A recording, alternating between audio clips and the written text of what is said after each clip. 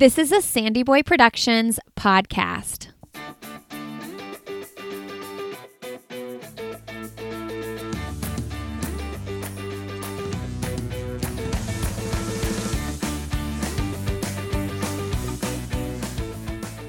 Hey everybody, welcome to I'll Have Another podcast with Lindsay Heim.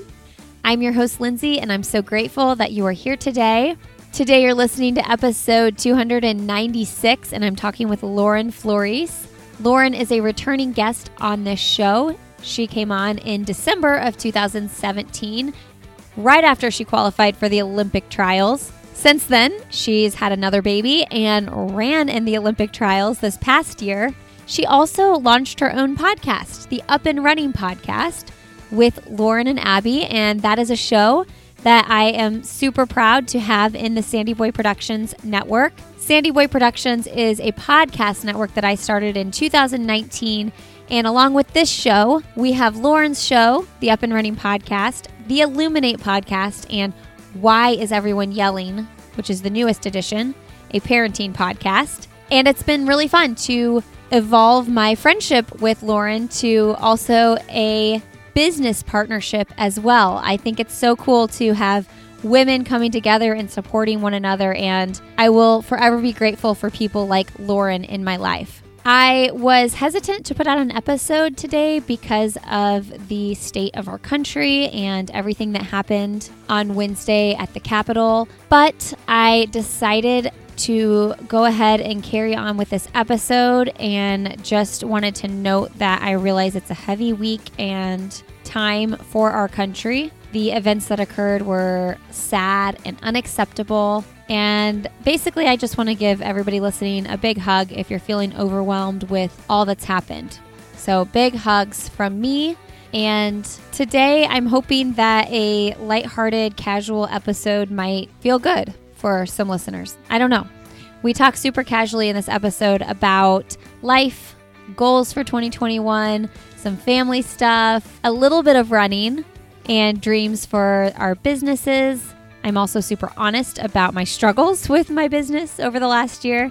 And we recap some of our favorite episodes from both my podcast, I'll Have Another, and Lauren's podcast, Up and Running. There's a lot of good book suggestions and things like that in this episode too. So I'm hoping that you guys enjoy the casual nature of two friends kind of catching up in this episode. One of the reasons I wanted to put this episode out with Lauren, though, is I want to let you all know that Lauren and I do record episodes like this every single month over on Patreon.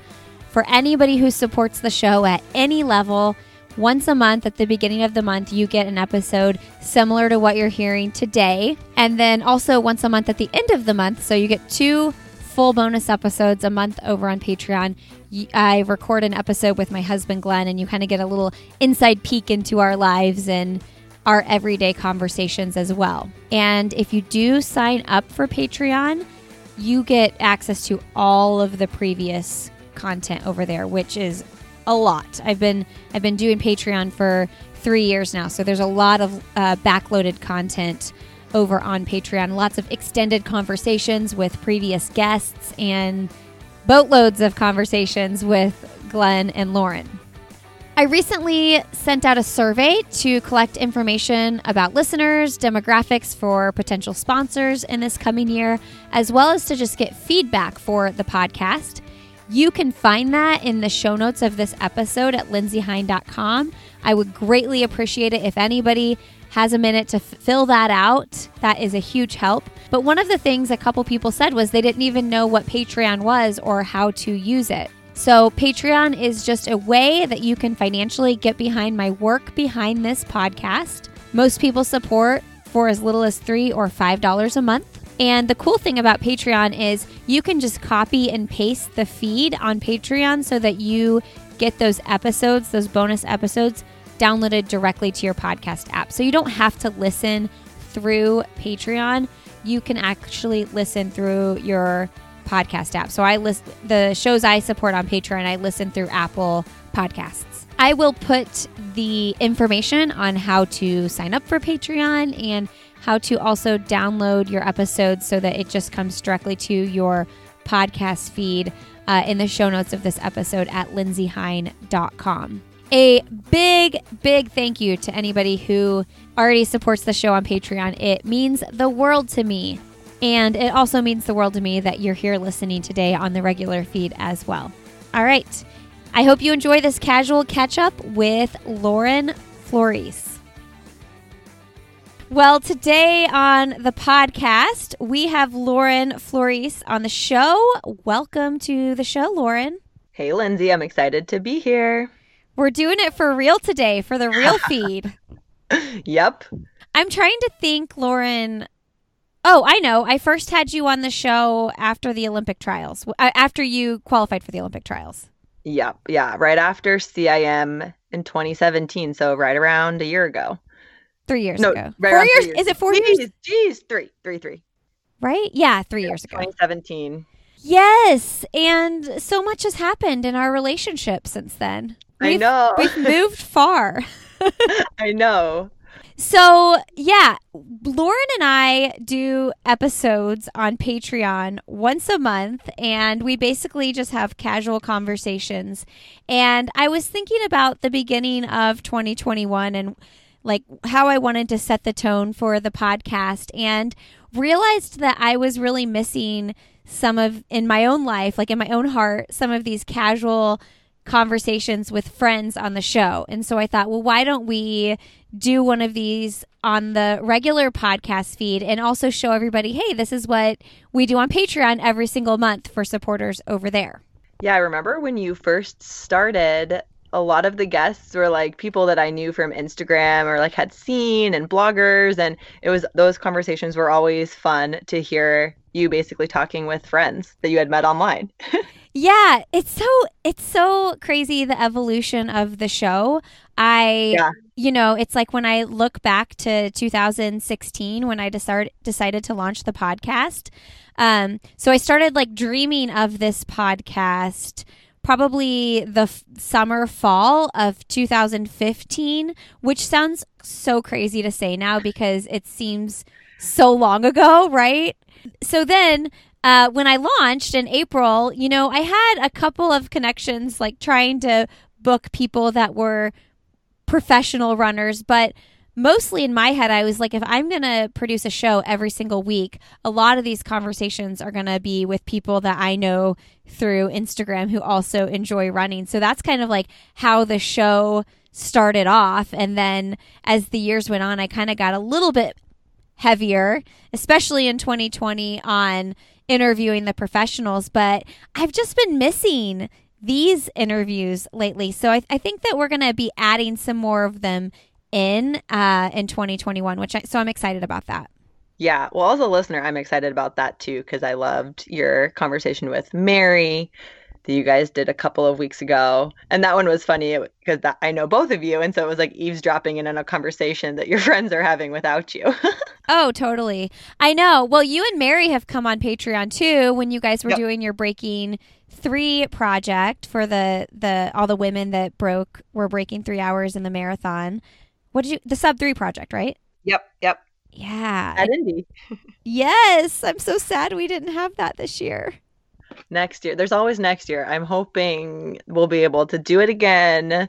We've toyed with the idea of doing it virtually or waiting till races are like happening in person. And I think we've kind of fallen or decided on doing it in person when we can get that like full experience. Yeah. And obviously Indy's going to be one of the first places we're reaching out to for that. Yeah. I mean, and you guys all have to come stay at my house again. Yes, please. It was fun.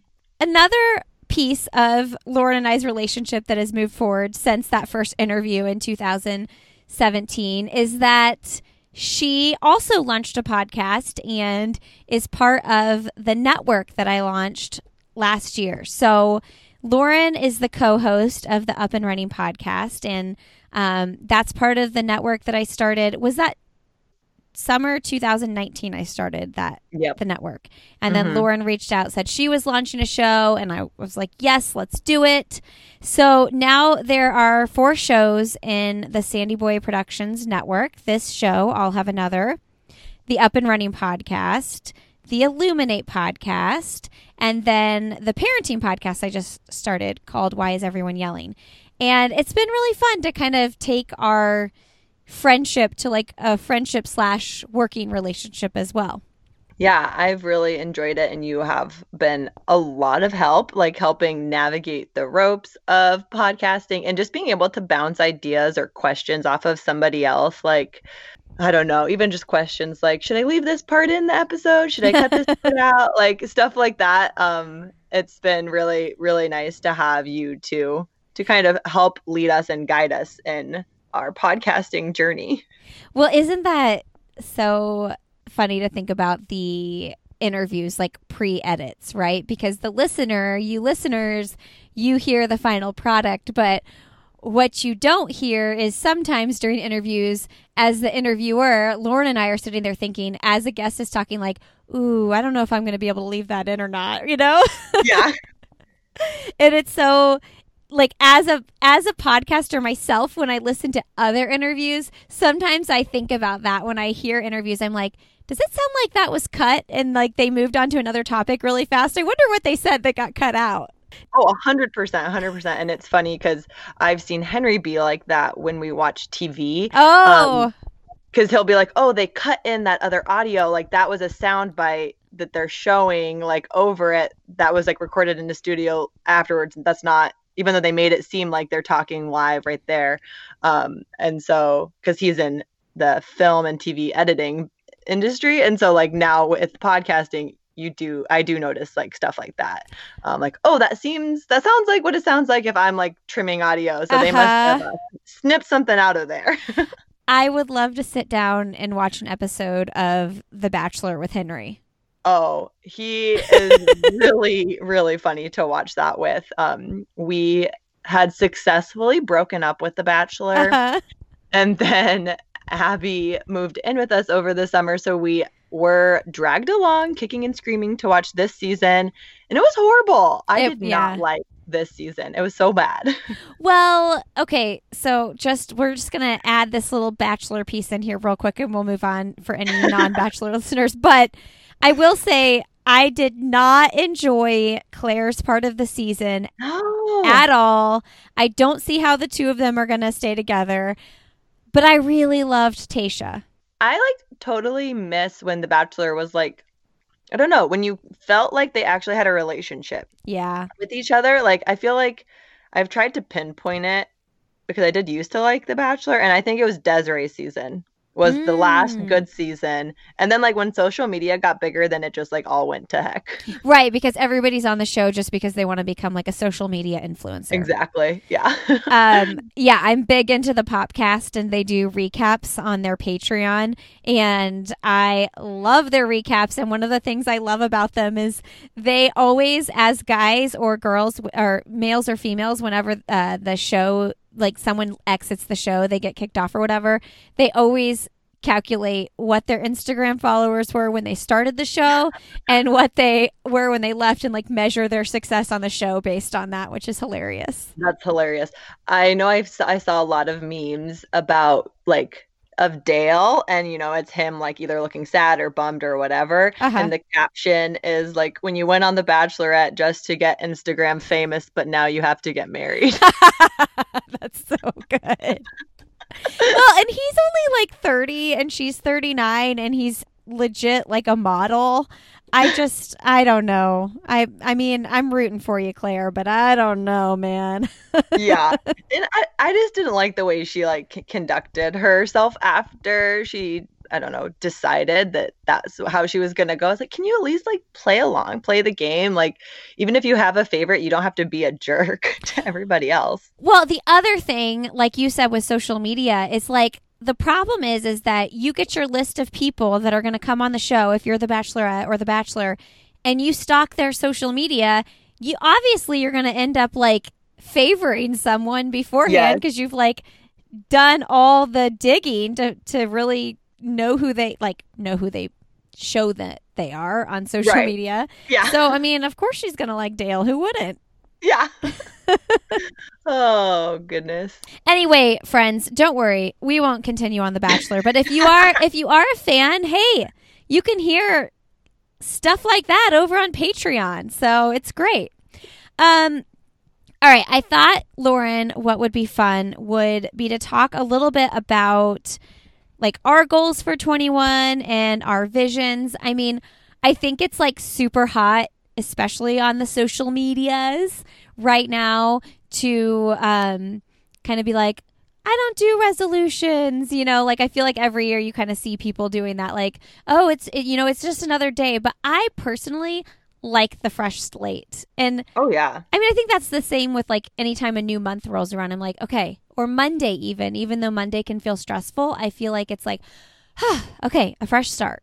Yeah, and I look at it more as like kind of like to-dos, right? Like I'm not great at this, but I try to start the week writing like, okay, these are like the big things I need to get done this week. So even when it gets to Friday and I'm like, what the heck did I do all Yeah. week? I can like look back and be like, okay, well, like I did these three big things that were the main things I wanted to accomplish. So like I did do something.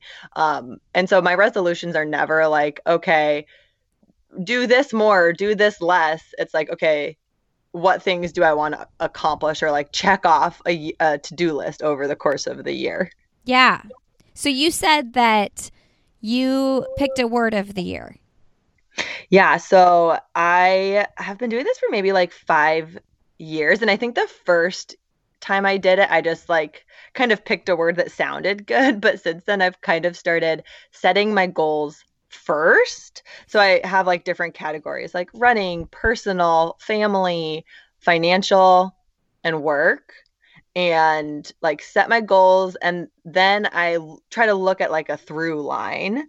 Um, to come up with my word. Ooh, that's So my good. word of the year for this year is cultivate.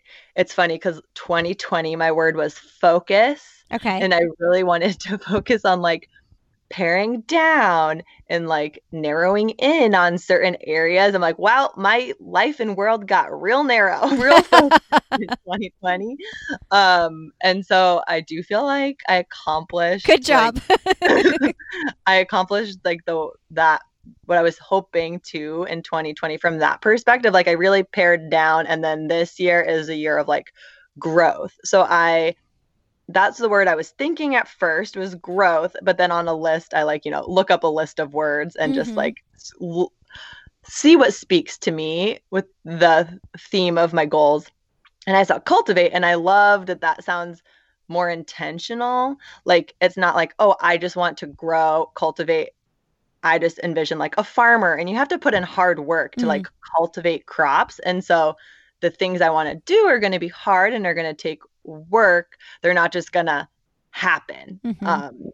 And I also love this like the imagery of having to like weed and prune your crops for them to flourish, because there's definitely certain things that I have like need to or want to like start weeding out. So like my time spent on social media or Mm-hmm.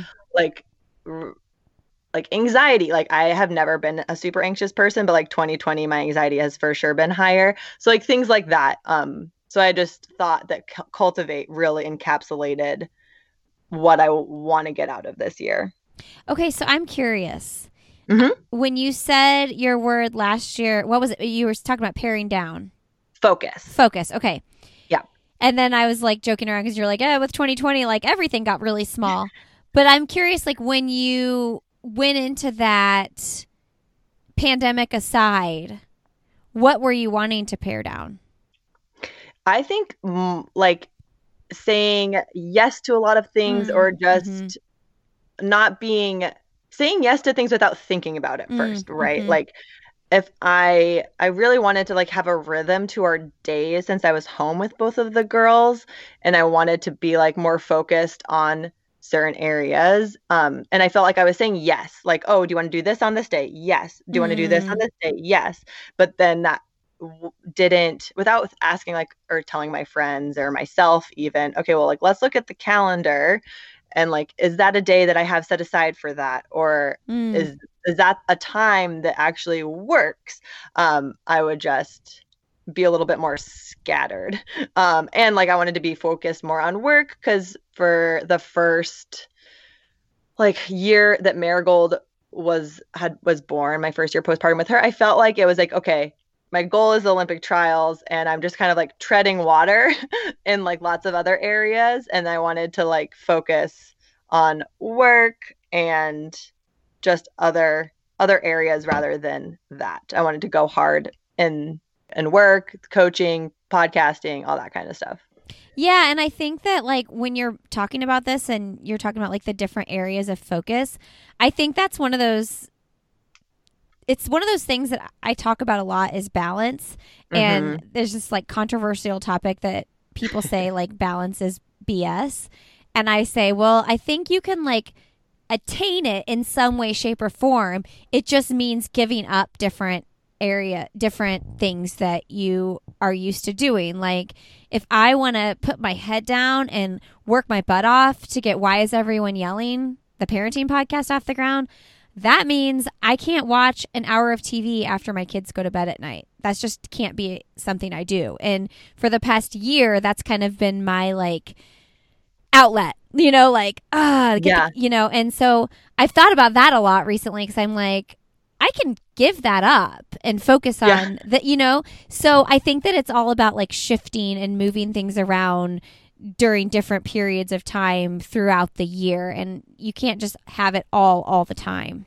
Yeah, and I think a good kind of illustration of that is like our nutrition isn't like a day-to-day thing. Like your nutrition doesn't have to be perfect, exactly balanced every day.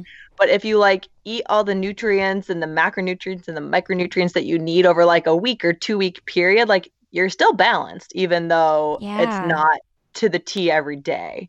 So I like that idea of balance, that it's like over a longer term and not every day of my week or every month of my year looks exactly the same in balance. Oh, yeah. I love that analogy. That's awesome.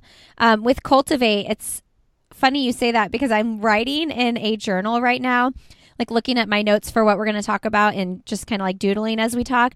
And the journal is the Cultivate What Matters Intentional Goal Planner by Lara Casey. Do you know it? No, but I think I have to get it.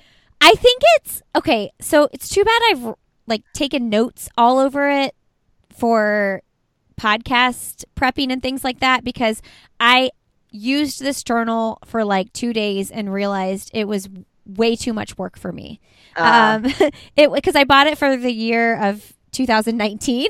And it's wonderful. Like if you're the type of person that wants to put the work in to do the planning and do the goal planning and all that, it's perfect for you. But I would sit down and dig into it and just get totally overwhelmed. But I have loved the word cultivate since I found Lara Casey. She's got, if anybody hasn't followed her, she's got a really good Instagram and business model and everything. But yeah, and one of the quotes on her journal that I love, I'm going to read really quick, says, all those things you've always wanted to do, you should go do them.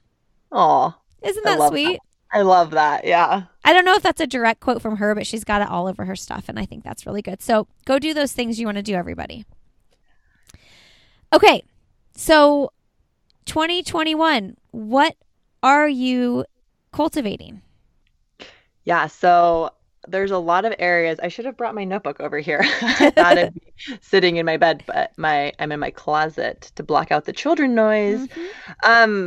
Basically, like the goals that I've set in the different categories, like some of the top ones are, I want to run another OTQ.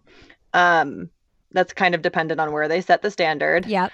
I'd love to PR in the 5K again this spring. With our finances, we took the leap and we opened a stock portfolio. We feel like real life adults. So we want to work on that with our family. Like we're just going to be home still for a while. Yep. We are both obviously working from home and our girls aren't in school or daycare or anything. And I was like finally starting to get to the point where I was like, maybe they can go back to school or daycare, preschool. And then I've heard like 3 stories of families who have all gotten COVID from, and the vector was their kid in preschool. I was like, no. So backing off of that, especially here in Southern California. But so we just want to like cultivate a family schedule because we've had like various rhythms throughout the day at different points during quarantine, but we really fell off in the fall. Like Henry and I would stay up late and then we'd be sleeping in kind of late and our days were just like all discombobulated and didn't make sense. So we want to cultivate like a family system of like a calendar and a rhythm for our time while we're home. And that'll obviously maybe change week to week or as we feel it's not working. But we're excited about that. We're on day 2 of having like a block schedule. And I think it's definitely at least helped me feel better and less stressed and like upset at different points of the day that are like the pain points. And what are the other areas? Oh, personally, I want to read some books because you know me, I have never been like a super big reader. I'm on a mission to get you to read books and listen to music. Lindsay, I read so many more books in 2020 than I have in years past. Nice. It was like 5. Well, hey, that's awesome. So I'm like trying to celebrate the progress there. What was your favorite one that you read? Oh, goodness. I liked Running for My Life was really good. And then I also did like Born a Crime by Trevor Noah. Those are probably, I mean, those 2 both made me cry. And I love a book that makes me cry. Running for My Life, Lopez Lemong, right? Yep. Okay. Mm-hmm. Yep. Both recommended by you, Lindsay. So you are doing your job. Oh, yay. Well, I am a book lover. And when I was trying to be like Lauren, because Lauren is dominating Instagram. She's just really engaging and thoughtful over there. And I was trying to take some notes from her. So I did one of those. I asked people what they wanted to see. And then I did the ask me a question thing, which I had a lot of fun with, but it was super time consuming to answer. Oh my gosh. Because then I was like, I didn't want to just give like a plain boring answer. I was like, then it made me think of like other stories and things that got popped up. So like someone asks me one thing and it leads to like 5 different explanations.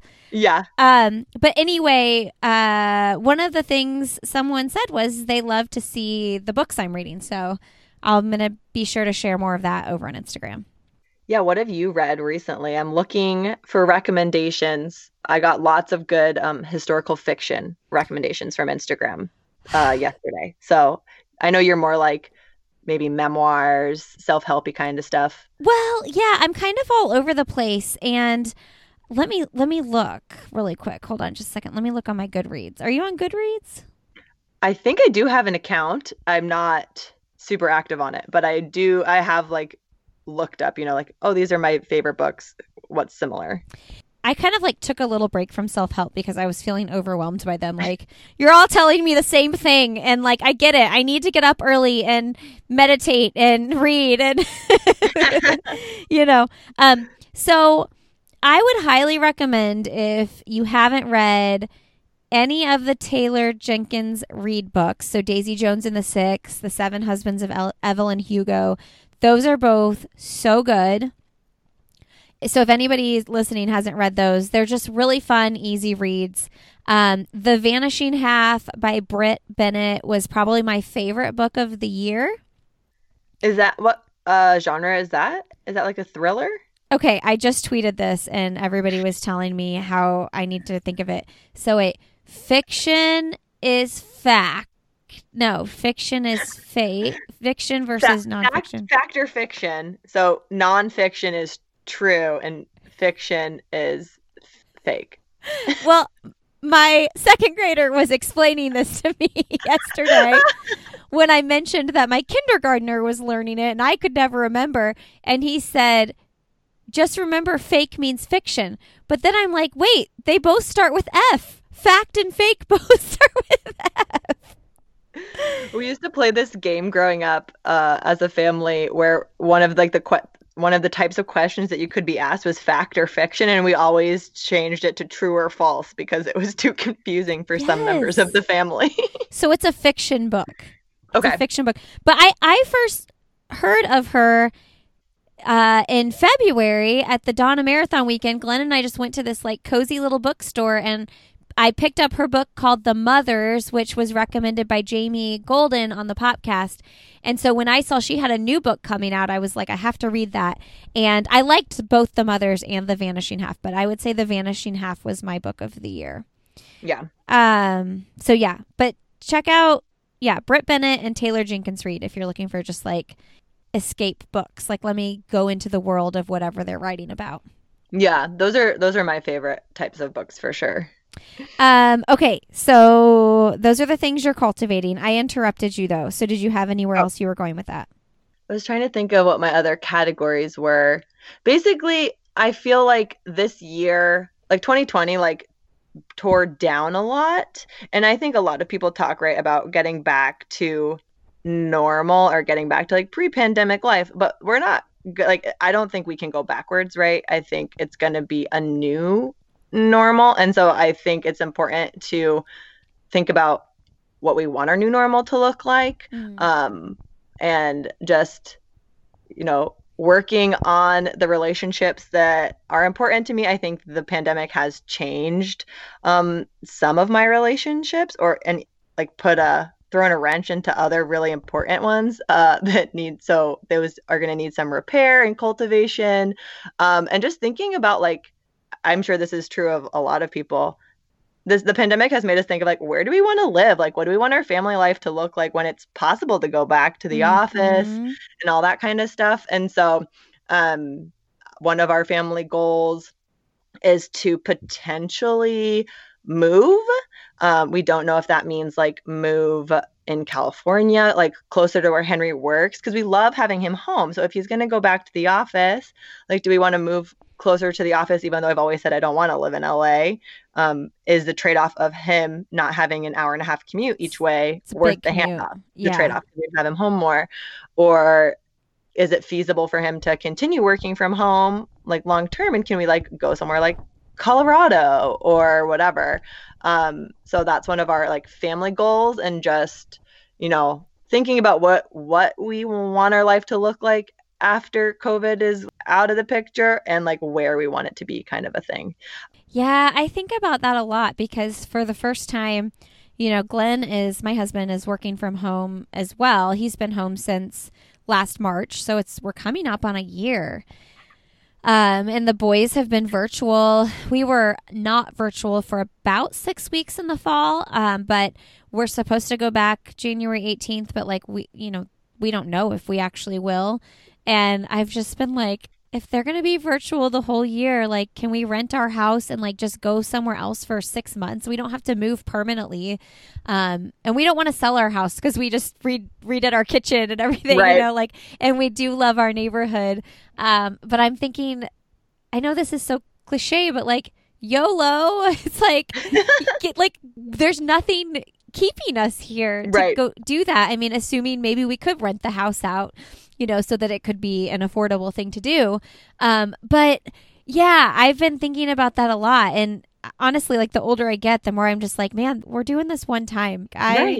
If I have a itch to go do something, I want to go do it. Like Laura Casey said, go do all those things you want to do. Yeah. For a while there, I was pretty far down the path of convincing Henry to go to Amsterdam for a year starting this summer. But then like COVID was like so low. Their rates were so low. I was like, look, we can go. The girls will be able to be in school full time, blah, blah, blah. And he was like on board. And then I had asked him, I was like, is this only election driven, or is this like actually, are you interested? He was like, no, I'm actually interested. It has nothing to do with the election. And then like mid-November came. He's like, yeah, no, I don't want to do that. I was like, what? Henry, you tricked me. But Colorado, I think, seems more manageable because he can keep his job. And obviously that's a good thing to take into account, especially since his industry is like a little different and not available anywhere or everywhere. But yeah, we have a promising lead on a house in Denver that in my sister's neighborhood that they're looking for renters for like June and July Oh, so they can nice. go to New England for 2 months to be near family. Um, and so in that case, like we would not do anything to our house. And Would you I, just I rent didn't your even know you house? could like short-term rent out your house. Oh, heck But if you could yeah. find people that would might be interested, like Henry's parents are right down the road, so they could do some Manage drive-bys and it. double check. Um, but the people who posted on like a Facebook group my sister's in, they have like two daughters. They would be willing to let us bring our dogs. So we either want to do that for like, short-term stay or go for like a year, or to try it out and see if maybe work-wise it can work for us to stay there. I think we're just, yeah, feeling a little wanderlust and wondering what it would be like to live somewhere not California. You know, well, I'll just come. The Heinz will come rent your Yes, house. We'll come live come in to Southern our house. California for 6 months. There you go. I get into that with Glenn a lot because I am, I think, an Enneagram 7. And I just like, oh, we're going to do something exciting. We're going to do something different. We're going to go do something that's, like fun. We can move next week. Let's do it. And Glenn is an Enneagram 5, and he's just Mhm. very logical and just doesn't think he's not a dreamer, which isn't a bad thing. He's just a very content human Yeah. being, which is a really, really great way to live. But I'm a dreamer, so anything that gets brought up, I'm like, let's do it. If he was like, I found a house and I think we can make this work where we rent our house out for a year and we just buy this house in Florida and then we rent it out after we live there for a year and move back home, I'd be like, yep, let's do it. I wouldn't ask questions. I would be like, I trust you. You can figure all this out. And so, yeah, it oftentimes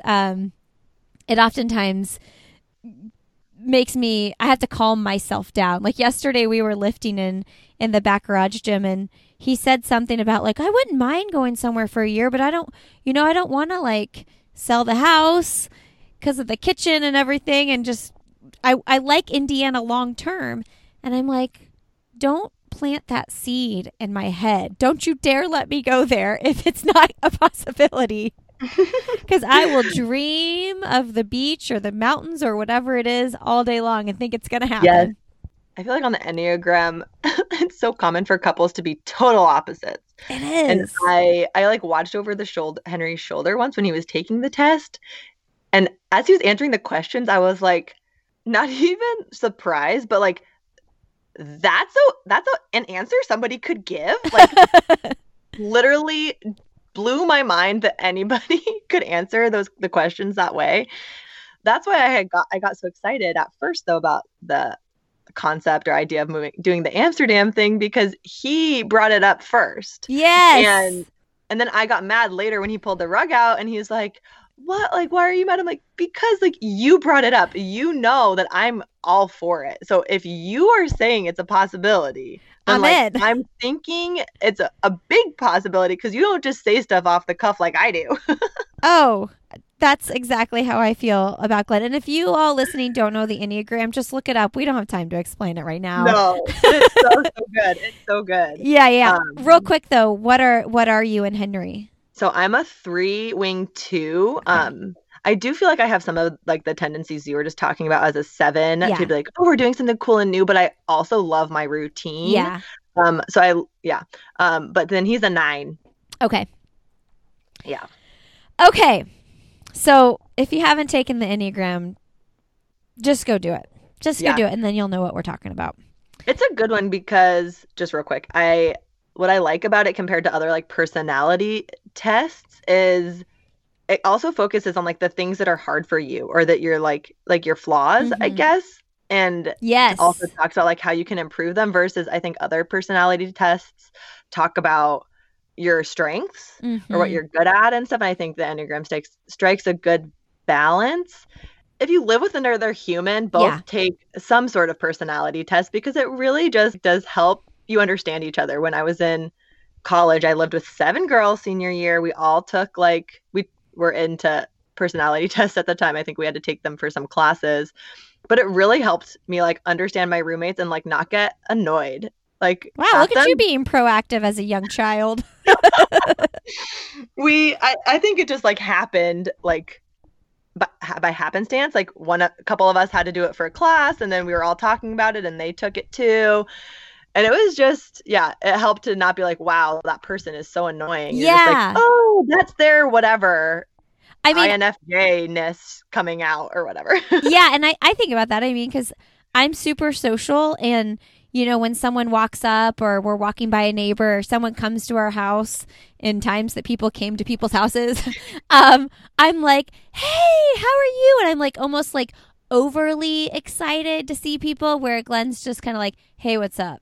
Or sometimes if a family member, like my sister or brother-in-law walks in, I've like talked to him. I'm like, hey, when someone walks in the house, can you make sure you say hello? And I always thought it was him being rude. And as I've been married to him for a long time, I just realized it's like just more his nature not to be like super outgoing when he greets someone. But also one more last Enneagram thing. We did back in the day on Illuminate, we interviewed Ian Morgan Cron, who is like the Enneagram expert. Ooh. And I forget what episode it is. It might be like episode 9. It's one of the very early ones. And he kind of breaks down each number. And one thing I like is that they talk about the fact that, yes, you are like you gravitate towards a certain number, but there's a little bit of each number in you. Mm-hmm. You kind of just like find where you feel most fits your personality or whatever. So I like that you're not like boxing yourself in like, I'm just a 7, you know? Yeah. And there's like those lines between all the different ones, right? So it's like if I'm an unhealthy 3 or whatever, I can work on these areas and I move kind of closer to, I don't know, whatever numbers. But can I just tell a funny story that illustrates the differences between, I don't even know if it's our Enneagram type or if it's just me and Henry. But as parents of small children, we spell things a lot, right? Yes. In our house so that kids don't understand. And for the past couple months, this has become a pain point because Henry never like is understanding me or getting it. And so I'm like, are you not listening to me? Are you like checking out when I'm trying to tell you this thing and he can't understand what I'm spelling?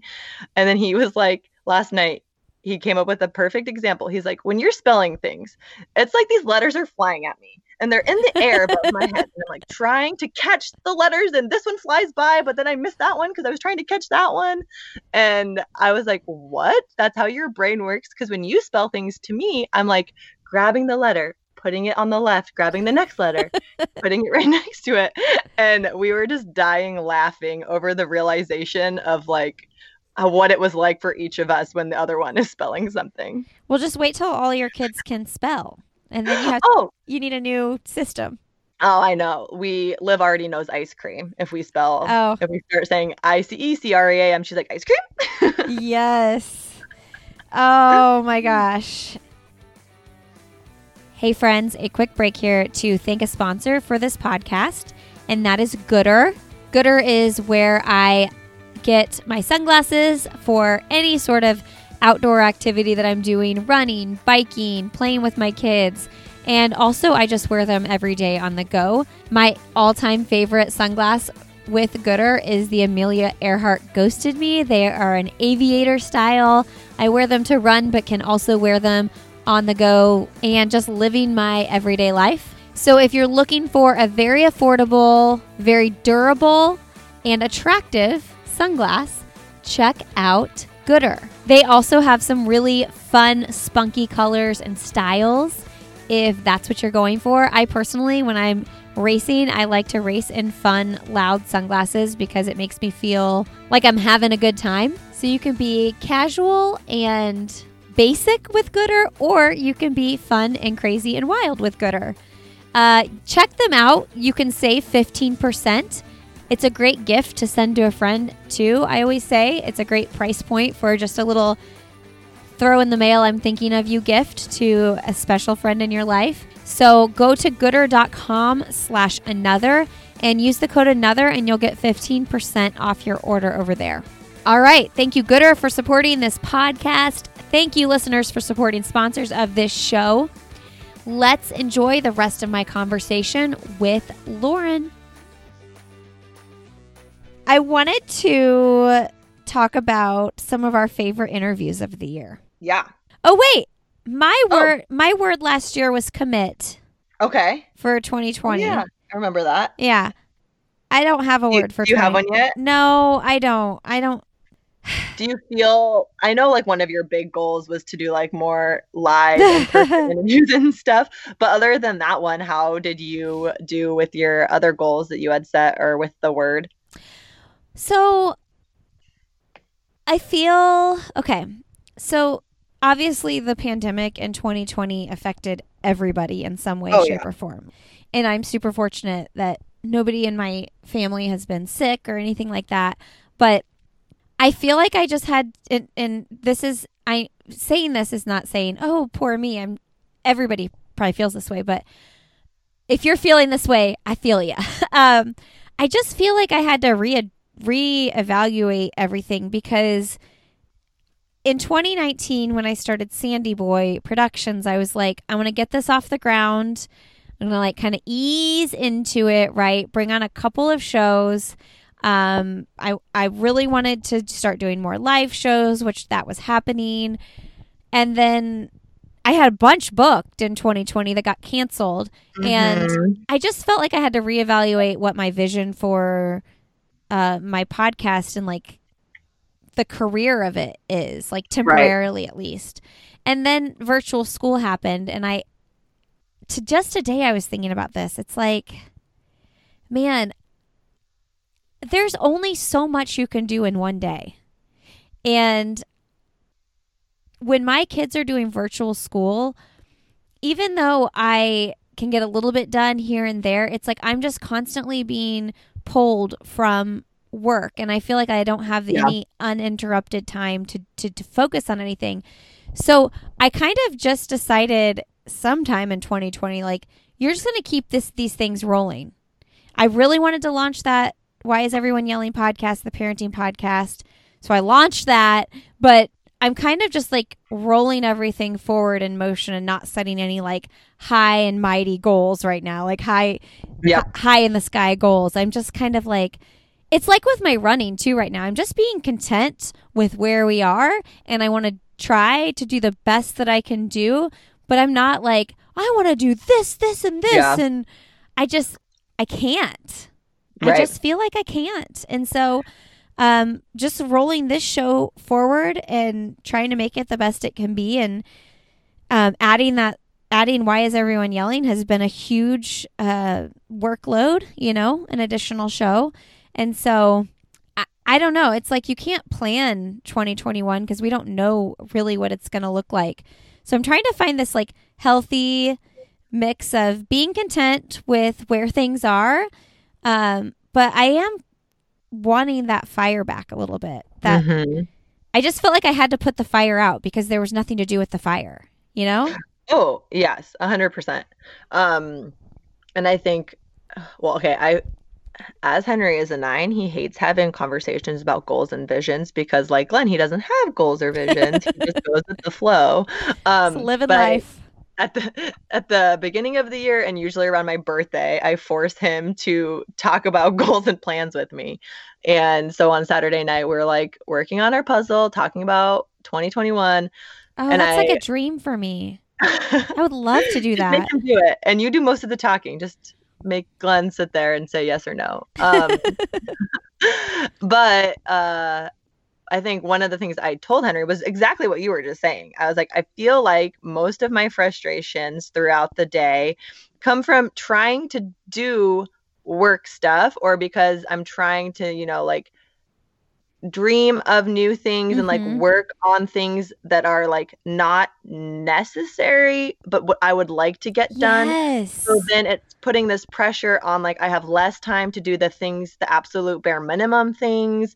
So then I'm just frustrated when people are being crazy or like my time gets cut short because I need to focus better or prioritize better, like focus and prioritize the things that need to get done first. Yeah. Do those and so I feel exactly the same way though. But then I feel like that always leaves me with For instance, I have this vision in my head of what I want my guest list to look like for the first few months of the year. But what I keep doing is being like, well, I got to get this episode edited. I got to get the show notes done. Then I got to prep for this interview. Then I got to get all this done. I got to get these coaching things out. And then I'm going to do that. And then it's like, well, where's the window for that? Right. You know? So there's hard parts about both. Yeah. Because the fun stuff to me feels like that picking out guests and like designing what that picture is going to look like. But then I feel like that's play and it's not actual work, and I have to get the actual work done. Yep. And then, feed all my children and, that whole thing, like keeping those people alive. Yeah. Finding the balance has for sure been hard this year, just of like, okay, how do I keep my sanity while also like getting the minimum done, but then also doing the stuff, like you said, that's fun / play and makes it worth the other stuff you have to do, I guess. Yeah. And if anybody's interested in like talking more about the parenting side of this, you got to go check out Why Is Everyone Yelling? Mm-hmm. It's a similar interview style podcast like I'll Have Another, but we're talking about the parenthood stuff. I mean, there's no answer to doing this perfectly well. I mean, every day I'm like, what the heck? How is this happening? Like, I thought I had X, Y, and Z under control, and this is still happening. Like, it's so hard. And balancing, there's that word again, work and kids, or not work, and being a stay-at-home mom or parent is so, so hard regardless. So all of those conversations are on that podcast. And I just really encourage listeners, if you're a parent or a grandparent or an aunt or an uncle being a part of a kid's life, go check that out. Yeah, it's so good. I just listened to the one with Katie Arnold this morning, and I really appreciated that conversation that you guys had about sports and kids. Yeah, I love Katie. Katie Arnold, she, she's the 2018 Leadville champion, and she was on I'll Have Another when her book Running Home came out, and she kind of did the podcast circuit over there. But I remember when I had her on I'll Have Another, the intention was to talk about her book, and she needed to promote her book. And I remember really wanted to ask her questions about raising adventurous kids. She has a column in Outside Magazine all about raising adventurous kids called Raising Rippers. And I knew that couldn't be the focus of the interview, because I knew that my listeners and I'll Have Another didn't want to hear an entire podcast about raising adventurous kids, but also it was about her book. So as soon as I launched the parenting podcast, I was like, I got to book Katie Arnold. So we did an episode on raising adventurous kids, but then we also did a follow-up episode that I put out today, actually, on kids and sports and cultivating, there's that word, and nurturing a love for sport and play, not just competition. Yeah, I really like that. And I think as a coach, I've thought about this topic before, because I just think I coached high school for a little while, and I think it's important for parents to know, right, that specializing early isn't necessarily the best for kids' like mental health or even like their sports performance. But I liked you guys' conversation because it was more coming at it from like the parent perspective of like, what do you want for your kids, and also like what's best for your family. Well, I just really love everything Katie has to say about all that because, well, first of all, Katie is a obviously very amazing runner herself. And just the fact that she really prioritizes her kids doing like outdoor activities and not just organized sports, balancing that. She described it as having a healthy ratio. That makes sense to me. Instead of having your kid doing like sports year round, season after season after season after season, balance that out with a season where like we're going to focus on learning how to mountain bike or something like that, you know? Yeah. And at the point where you were talking about Marshall and him being super into soccer and you not, wanting to force him to not do soccer when it's available. I like wanted to jump in and be like, well, if like in the winter or the summer, like if you guys are playing or if you guys are just playing other sports at home, whenever, that matters, and that gets to count towards it. They don't need to be doing in an organized. Yeah, it's just like you want to be switching up like their movement patterns. That's from a physical and injury perspective, like that's more what matters. Yeah, like we have a basketball hoop in our backyard. Like go shoot, go play basketball together as a family. You don't have to be on a team. Yeah, for sure. All right, let's do Lauren. I was gonna do I went through my list from 2020 of all the episodes on the show, and I was gonna share what my 4 top interviews were. Yeah. In my mind. I don't think I have 4, but I can share some of mine as well. Okay. Well, I was thinking about this when we talked about it before. Did you pick 4 for Up and Running or for All Have Another? I did Up and Running. Okay, that's what I thought. Okay. Which is a much smaller pool to pick from. I know, because Up and Running, friends, that they do news-based episodes with Lauren and Abby, but they occasionally bring on interviews as well. So, yeah, okay. So, for me, this is funny. I feel like I'm like, here are my favorite shows on my podcast.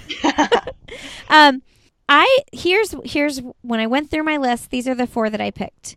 Tiana Bartoletta, Lopez Lomong, the Des Fun Friday episode, and then the NAZ Elite, the women before the trials. Yep. I liked all of those. I especially liked the Tiana Bartoletta episode. I feel like I learned a lot about her on that one, and she was just so informative on different topics that I feel like a lot of people might not have known, because I feel like a lot of your listeners, right, are like marathoners or adult distance runners like that. So hers was really cool, and it was just fun as a friend and somebody who knows like the behind the scenes to see you finally nail the Lopez, like nail him down and get the interview. I begged him. Emma begged him. I mean, this was like 2 years in the making. I am trying to get him on my podcast for so long. I'll be equally as excited if I ever book Allison Felix. Oh, yes. That would be so awesome. I mean, she's been like number 1 on my list since I launched the show. And obviously, like, I'm not a sprinter.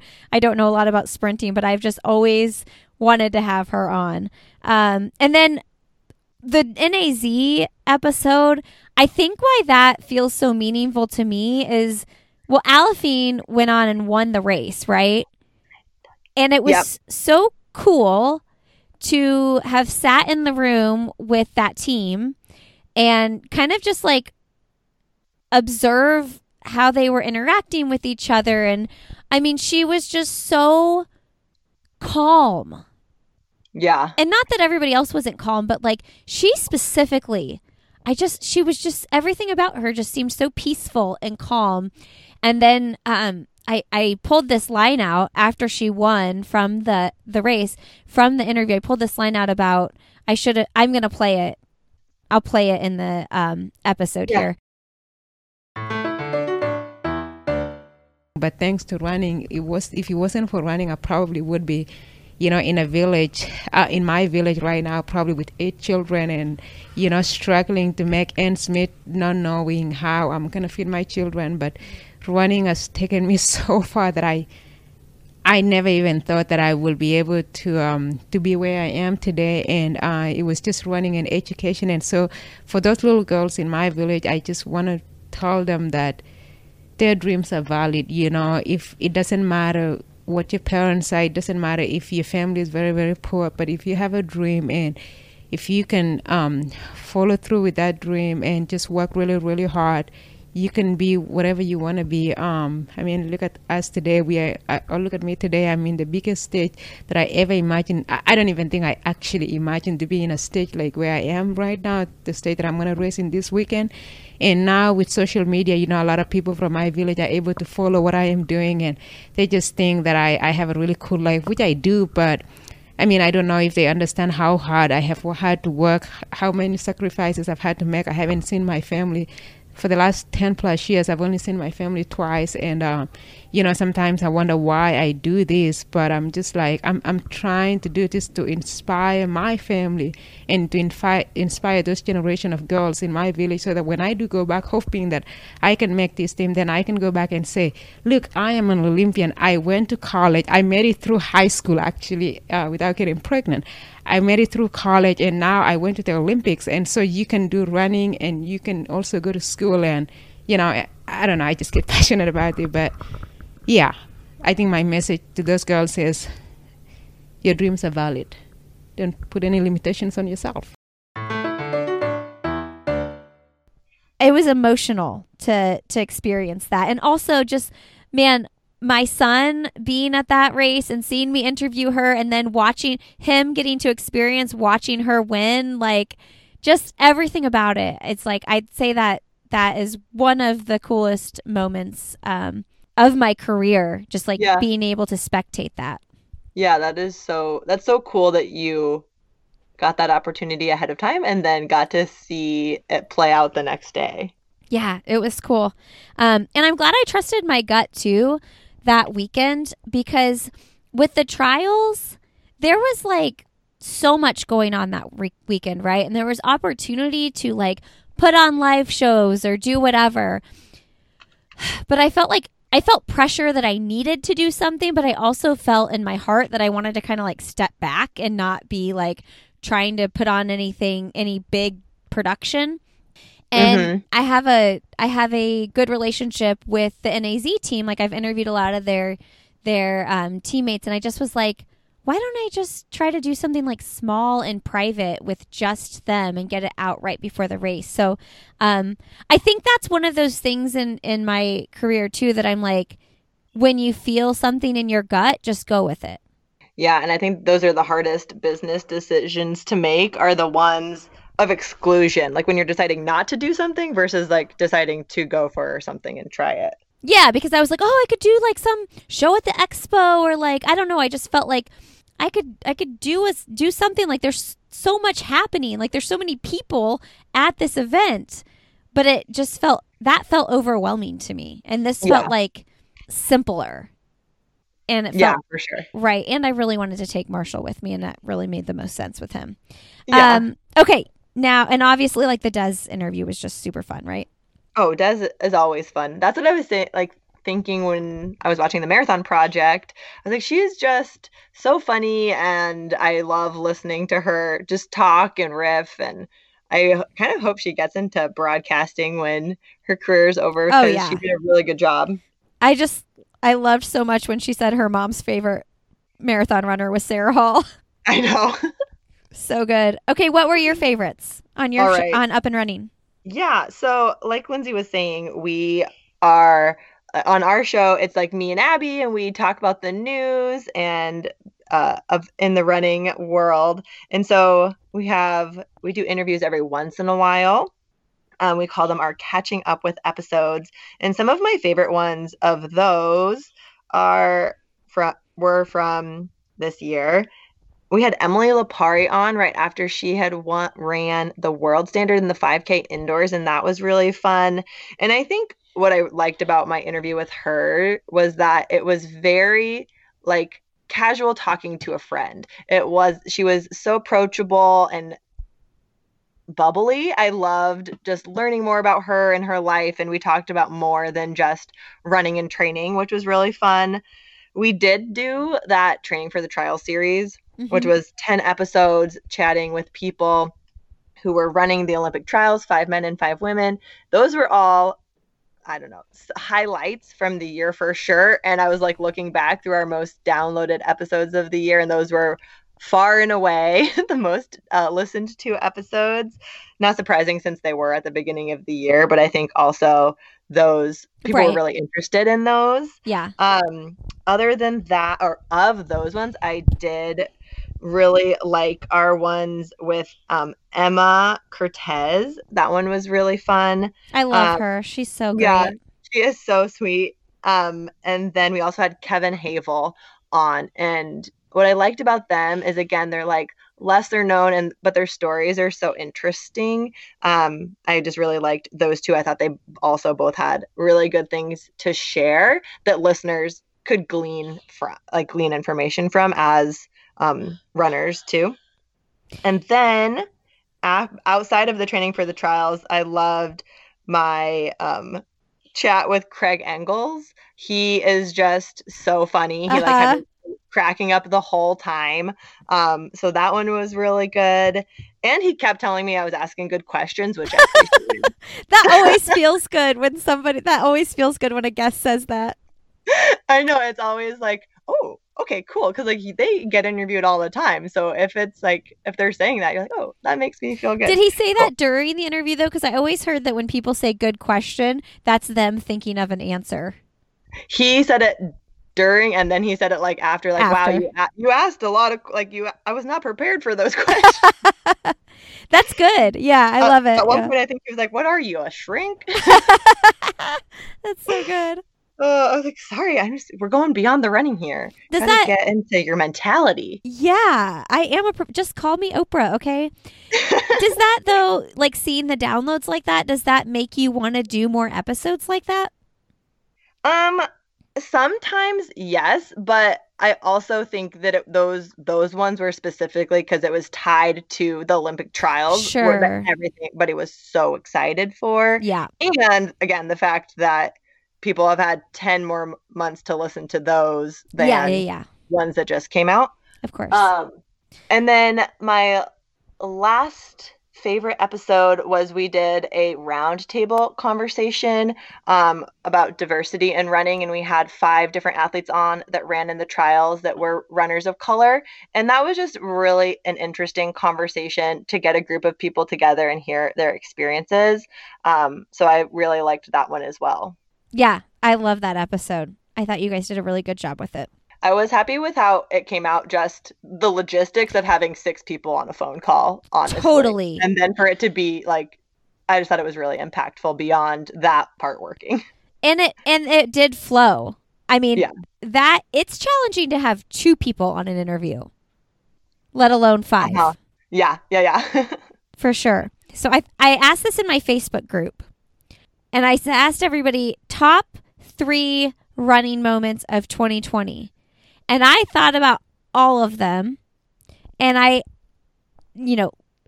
thinking back on this conversation, now I'm kind of I don't know, maybe it was Aliphine at the trials. But honestly, do you know what I rewatched more than anything? It was Sarah Hall's kick at London. Oh, yeah.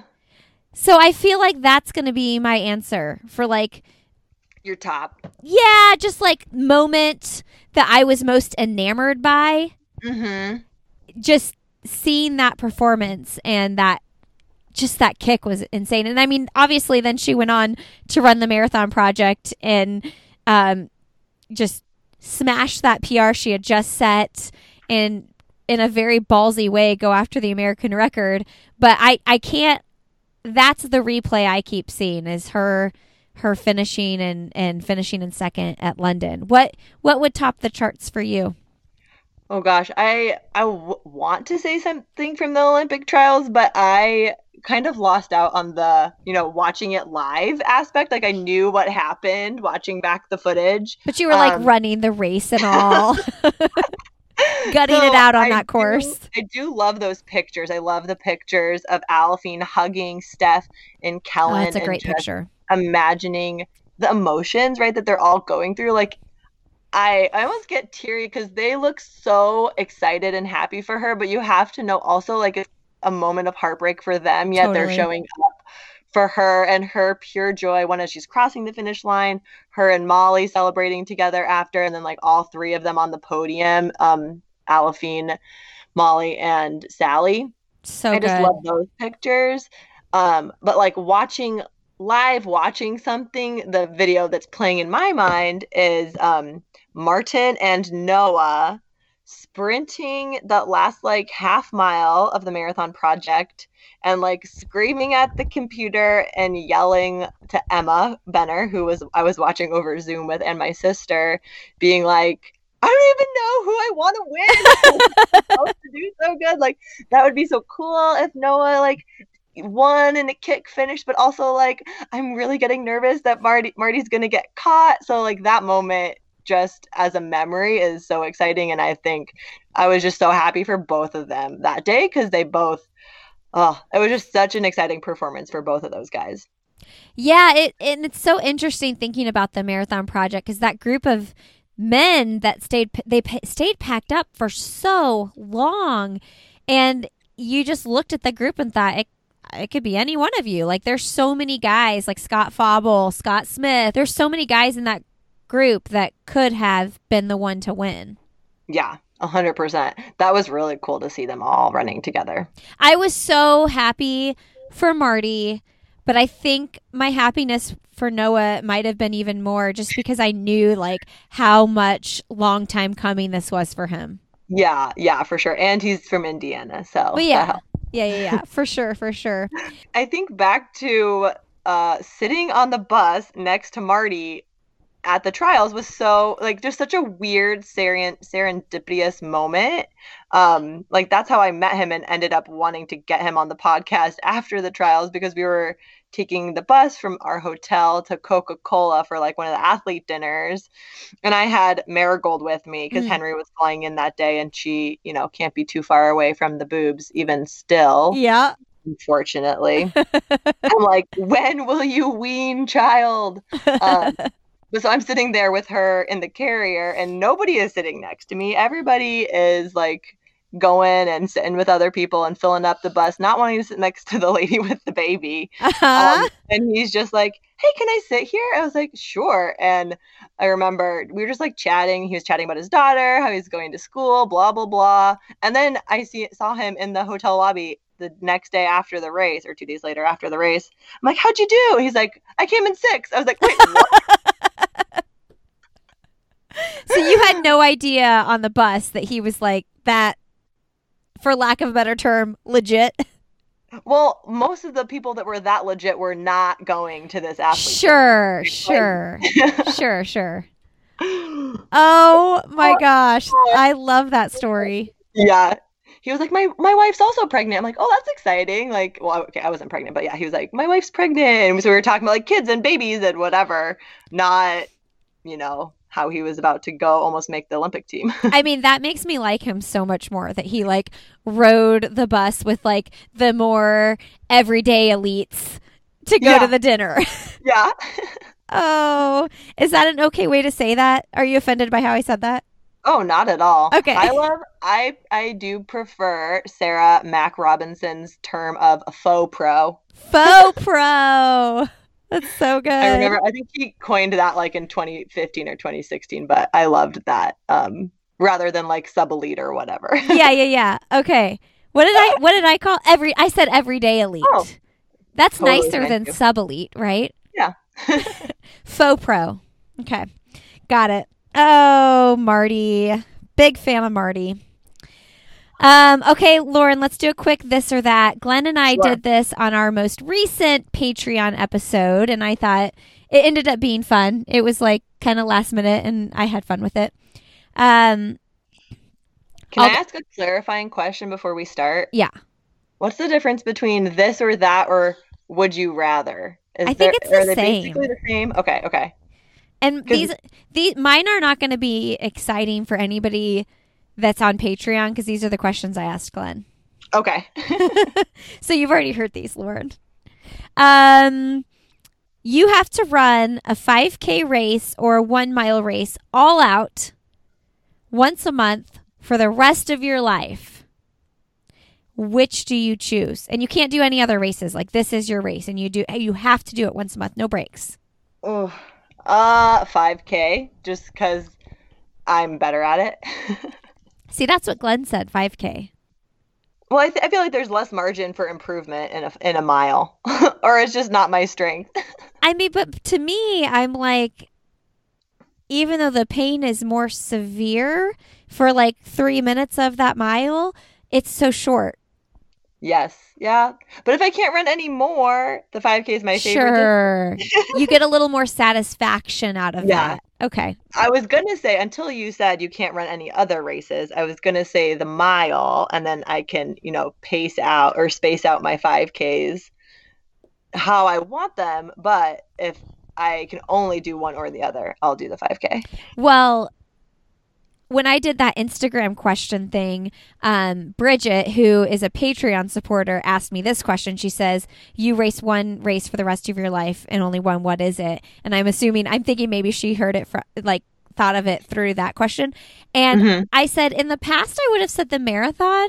But now, and I know this is like your least favorite distance because it's so long, but also so you have to run it so fast, is the half marathon.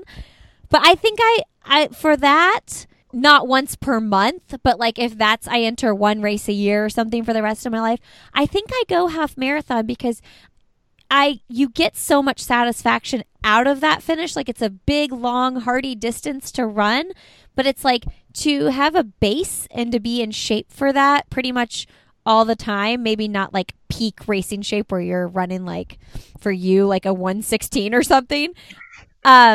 It's just so much more manageable time-wise than the marathon. Yeah, for sure. I go half marathon for that. What do you go for that? 5K also. Yeah. All right.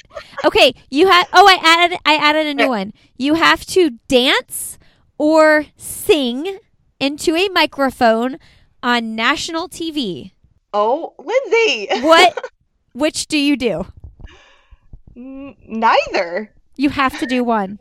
You're like on the Today Show with Savannah Guthrie. Do I get to pick my song? Sure. I'll sing. Sure. Oh, see, I say dance. I have no moves. I'm not great. I have no voice, but I definitely go dance, or I just sing and like it's just funny because it's so bad. Yeah, I think funny singing can be funnier than funny dancing. I don't know, because you could like play into it a little bit. Where with the dancing, if you just kind of end up standing there and dancing silly, it's cringier. I don't know. Okay. I have a running one. Okay, go. All right. Would you rather, or if you had to choose between never running with a GPS watch ever, or you can only run with your GPS watch, which would you do? Well, I feel like I only ever run with my GPS watch. So I think I go with that. Nice. What about you? I would say never run with a GPS watch. Too often I either can't find it or it's not charged or whatever. And if I couldn't go for a run when I wanted to go for a run, but my watch wasn't ready, that would bug me. But what do you do about, are you active on Strava? This is the great debate, Lindsay. I'm on Strava and I have told myself that I either right now need to decide if I'm all in on Strava for the year and I'm actually going to do it and record it, everything I do on there, or if I'm just going to be done with it and delete it because I'm like half and half. And that doesn't serve me or anybody. So I don't know. See, I mostly do Strava. I like quit Strava every time I'm pregnant. And then I get back on because I do find when I do want to run harder, I do get motivated by Strava. Like I like being able to put like a fast run on there. It feels good to me. So I don't know what that says about me, but I am motivated by it. Now, that being said, I haven't run fast in a very long time. But like when I was doing those Rambling Runner races in the spring and stuff like that, and then I did the ASICS Ekiden and I did like 5 miles relatively hard. I was like, it felt good to put a fast time up. And yeah, so I'm pro Strava. Yeah, I like the idea of Strava, but I don't want to like show part of the picture, right? Yeah. I want to show like the whole picture. I think that's the most helpful to others. That's the most like honest and whatever. And I don't like omit things from Strava to like on purpose, but sometimes, yeah, I don't run with my watch or I run on the treadmill and I don't like think to put it on Strava or whatever. And I don't know. I feel like at some points in 2020, like when we were doing those races and we had to be on Strava to do them. Yeah. I was like, well, maybe I'll get into Strava. And then I just found that like if I hit a light and I had to stop, or if I had to go to the bathroom, like I'd be like, oh, people are gonna see that Oh, I yeah. stopped or whatever. Like, are they gonna say something nasty or think something nasty or whatever? And it would like kind of put me in a bad mood. So that's like more so I want to like if people want to look at my training, I want them to see the whole picture. And if I'm gonna look at my year in sport at the end of the year, I want it to be accurate. Well, 'Cause I want to know how many miles I actually ran, right? well, right. And see, this is always the debate here. I do stop my watch at stoplights, or like if I go to the bathroom, or if I want to like stop and talk to a neighbor on my way in, or I need to tie my shoe. And Glenn never stops his watch. And I'm like, that's fine, but like I don't like if I'm running like 8:30 pace, like I just don't want it to say 10-minute pace for me. Like I just want to see what I was actually running. And he's like, well, he says that Strava adjusts your moving time, but I don't know if that's right or not. They do show your moving time, but I think it still shows like your overall pace. Which would be like 11 minutes a mile sometimes if I'm like really, like yesterday I ran 5 miles and I probably stopped like 4 times for different random reasons. Like I wanted to rebraid my hair. I like wanted to change the podcast I was listening to. Mhm. And like I just stopped my watch every single time, whereas he wouldn't stop his watch. And it doesn't matter, but that's the flow that I do. And then we get back and he's always like 0.2 ahead of me. And he's like, that's because you kept stopping your watch and the GPS took a minute to pick back up. So I don't understand people who don't pause their watch. yeah, it's just part of him trying to be too cool. That's what it is. I could like trip and fall on a trail, and as I'm falling to the ground, I'm pausing my watch. Yeah, exactly. Exactly. Okay. Do you have any more this or that's? Yes, I have a food one. Okay. All right. This doesn't apply to me. So Lindsay, if you had to stop being a vegetarian Ooh. for whatever reason, you cannot be a vegetarian anymore, would you rather become an omnivore or a vegan? That's a really good question. Man, because I cook vegan a lot. I have seen you make, I think I saw you make that like dairy-less cheese sauce. Yeah, I use the Oshi Glows cookbook. I would say like 3 nights a week we eat vegan. But I put milk in my coffee and creamer in my coffee and like get lattes I always just get regular milk. And then I also eat a decent amount of cheese. Cheese is life. I don't think I could be a vegan. I think I would go vegan though. You know what I thought you were going to ask me? I thought you were going to ask me if you had to start eating meat, what do you eat? Ooh. Which this is kind of a funny answer. I feel like I would eat bacon, which is like the dirtiest of all meat. Okay, you would? Oh, 100%. Well, because I feel like a lot of people who lean towards vegetarianism but aren't vegetarians, they're like, well, I just eat chicken or I just eat salmon or whatever. And like they eliminate red meat. But I'm like, I just eat the bacon. I mean, I think I've heard a couple of vegetarians say like the only thing I miss is bacon. It's true. Like if someone's cooking bacon or I see like a crispy strip of bacon, I'm like, man, that smells really good. But then I just remind myself that it's a dead animal and it like I talk myself out of it. Like I'm like, no, Lindsay, like that you're grossed out by that. But man, it is like I remember what bacon tastes like. It's delicious. It is so good. It's so good. And so my answer was it's either bacon or I would just eat like a really good like fish, like really good salmon or something like that. It's either like the dirtiest of dirty butt bacon or really nice salmon. I like those answers to that. Salmon. I feel like the problem with salmon, if that's the only meat you're going to eat, it's hard to cook at home. Like sometimes I nail it and sometimes it's super dry. It's hard to do right. Before we became vegetarians, so for everyone listening, if you don't know, I was a vegetarian for most of my childhood until I was 18. My mom's a vegetarian. So it was just the two of us that were vegetarians. My sisters and my dad eat meat. But anyway, so when I turned 18, went off to college, I decided, listen, I ate a turkey sandwich at Blimpie and I decided to start eating meat again at Blimpie's. What a meal to change your mind. So anyway, about 7 or 8 years ago, Glenn was like, I think I want to go vegetarian. And I was just all in because I was never really a big meat eater anyway. And the only things we really ever ate at home was sometimes we would eat chicken and sometimes we would eat salmon. And then like if I went out to dinner, maybe I would get bacon on a sandwich or something. But anyway, that's the story there. All right. So Lauren has told me over and over again that she's not super into music. If you follow me on social media, you know that I'm obsessed with Taylor Swift like everybody else on the planet.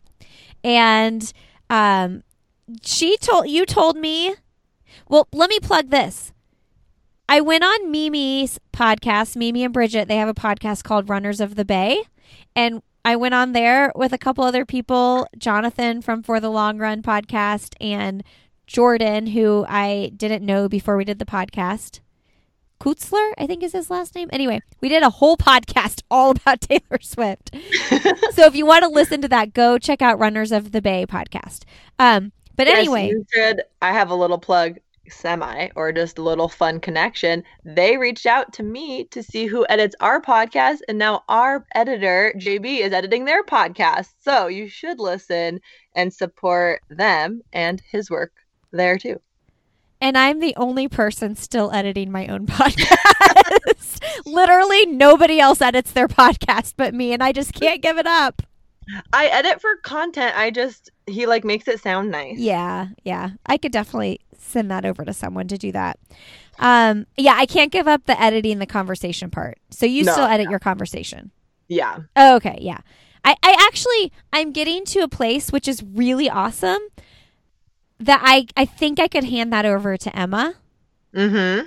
I'm not totally ready to give it up, but the really cool thing is that Emma, who is my assistant here, she has been doing most of the interviews on the Illuminate podcast, and she edits all of her episodes over there. So she's been learning and doing a really good job.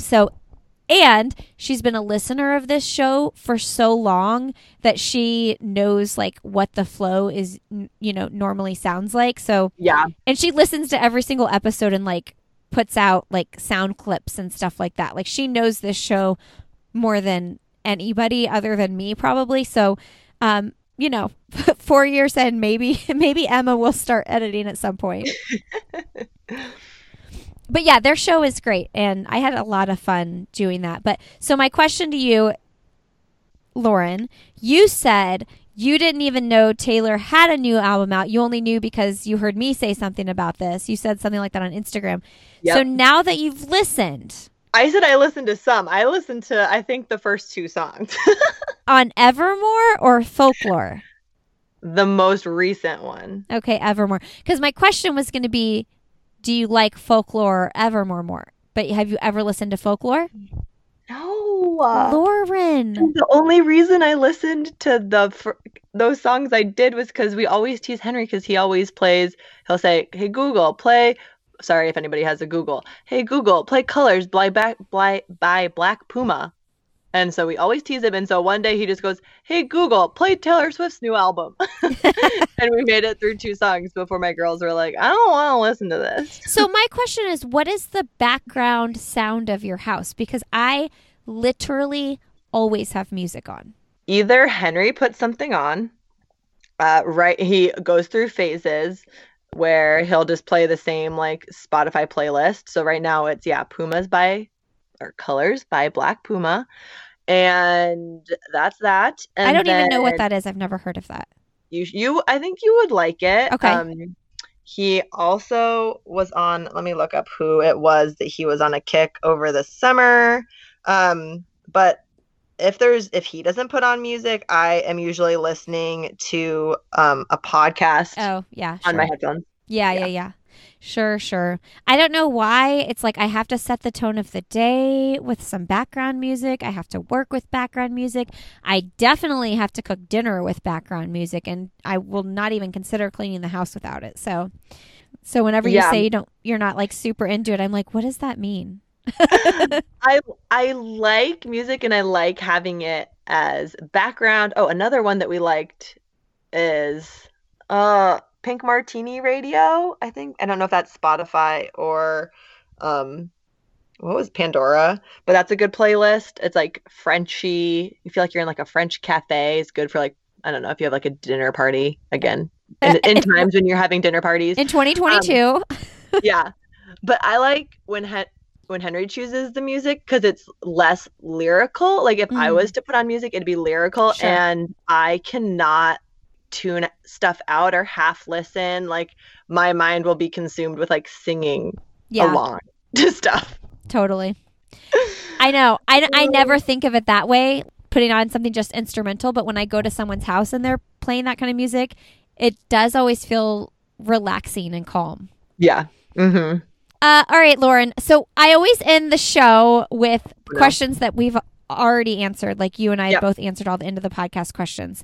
But I said to Glenn, my answer right now to what is your one message to send to the world is to go watch Ted Lasso.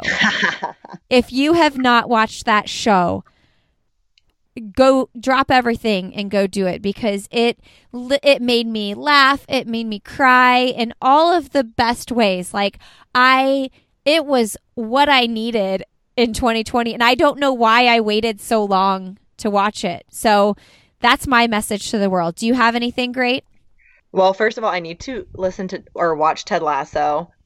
The limiting factor is getting Apple TV or whatever, getting over the hurdle of like doing that. But I think it's bingeable, right? Like I think very do bingeable. The free trial, binge it, cancel it. Yeah, because the episodes are only 30 minutes and there's only like 8 of them. So and you'll want to watch like 2 episodes in a night probably. I mean, the only reason I watched it is because Glenn set up Apple TV for me, let's be honest. Yeah, I need Henry to get on that. Well, I don't know if you follow, this is the weirdest Instagram handle name, but her handle is King Gutter Baby. Her name is Laurel, and she is an infectious disease researcher. She's worked on COVID. Her Instagram has blown up in 2020, which was so crazy to watch. Like I started following her when she had like 30,000 followers. Now she has like 200,000 followers. But anyway, great follow if you're looking for information, but she always signs off with wash your hands, wear a mask, and be excellent to each other. And I think that is a really good message. As we enter 2021, it's like we still need to be doing those things, but you guys, it's on the horizon. Normal life is coming. And I love be excellent to each other. Yes. I'm going to start saying that to my kids. To Pantsuit Politics, where they sign off with have the best day available to you. I think that's also great to like just think about, okay, not like have a great day or have a good day, like have the best day you can. I love that. You know, I need to give that show another shot. I like it. Yeah. They were also interviewed on the Illuminate podcast back in the day. The Pantsuit Politics ladies. I did not know that. I'll have to go catch that one. Yeah, they're awesome. All right, friends. So if this was fun for you, Lauren and I do this for usually about an hour every month on Patreon, once a month. And if it wasn't fun for you, then I'm sorry. We'll have a regular interview episode next week. Oh, yeah. Well, thank you for doing this, Lauren. I appreciate it so much. Yeah, thanks for having me on the regular feed as well. Yeah, we will see you next time on Patreon, though. Yep. Thanks, everybody. Hey, friends. Thanks for being here today. Thank you, Lauren. That was fun as usual. Don't forget more conversations like this with Lauren every single month over on Patreon. You can find that when you go to patreon.com/Lindsey Hein. Those episodes will go directly to your podcast app. You just have to copy the feed and paste it into your podcast app. It's super simple. Information, directions on how to do that is all in the show notes at lindseyhine.com.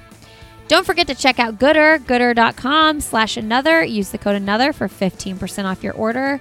Friends, I'm grateful for you and just super thankful you're here and listening to the show. Send me an email, lindsey@sandyboyproductions.com, or my assistant Emma at sandyboyproductions.com. If there's someone you're really wanting to hear on this podcast, we would love to hear from you and get that feedback. Don't forget, we have a survey for the podcast. We are hoping friends of the show will fill out. You can find that at lindseyhine.com in the show notes. If you aren't already listening to Lauren's podcast, the Up and Running podcast, make sure you give it a listen and check it out. You can find me on Instagram. I'm lindseyhine626. You can find me on Twitter at lindseyhine, and you can find me on Facebook. I'll have another podcast with Lindsey Hein, where we have a group as well. We'd love to have you join us there. All right, friends, we will see you next week with a regular episode of the podcast. Have a great Friday, a wonderful rest of your weekend, and we will see you next Friday.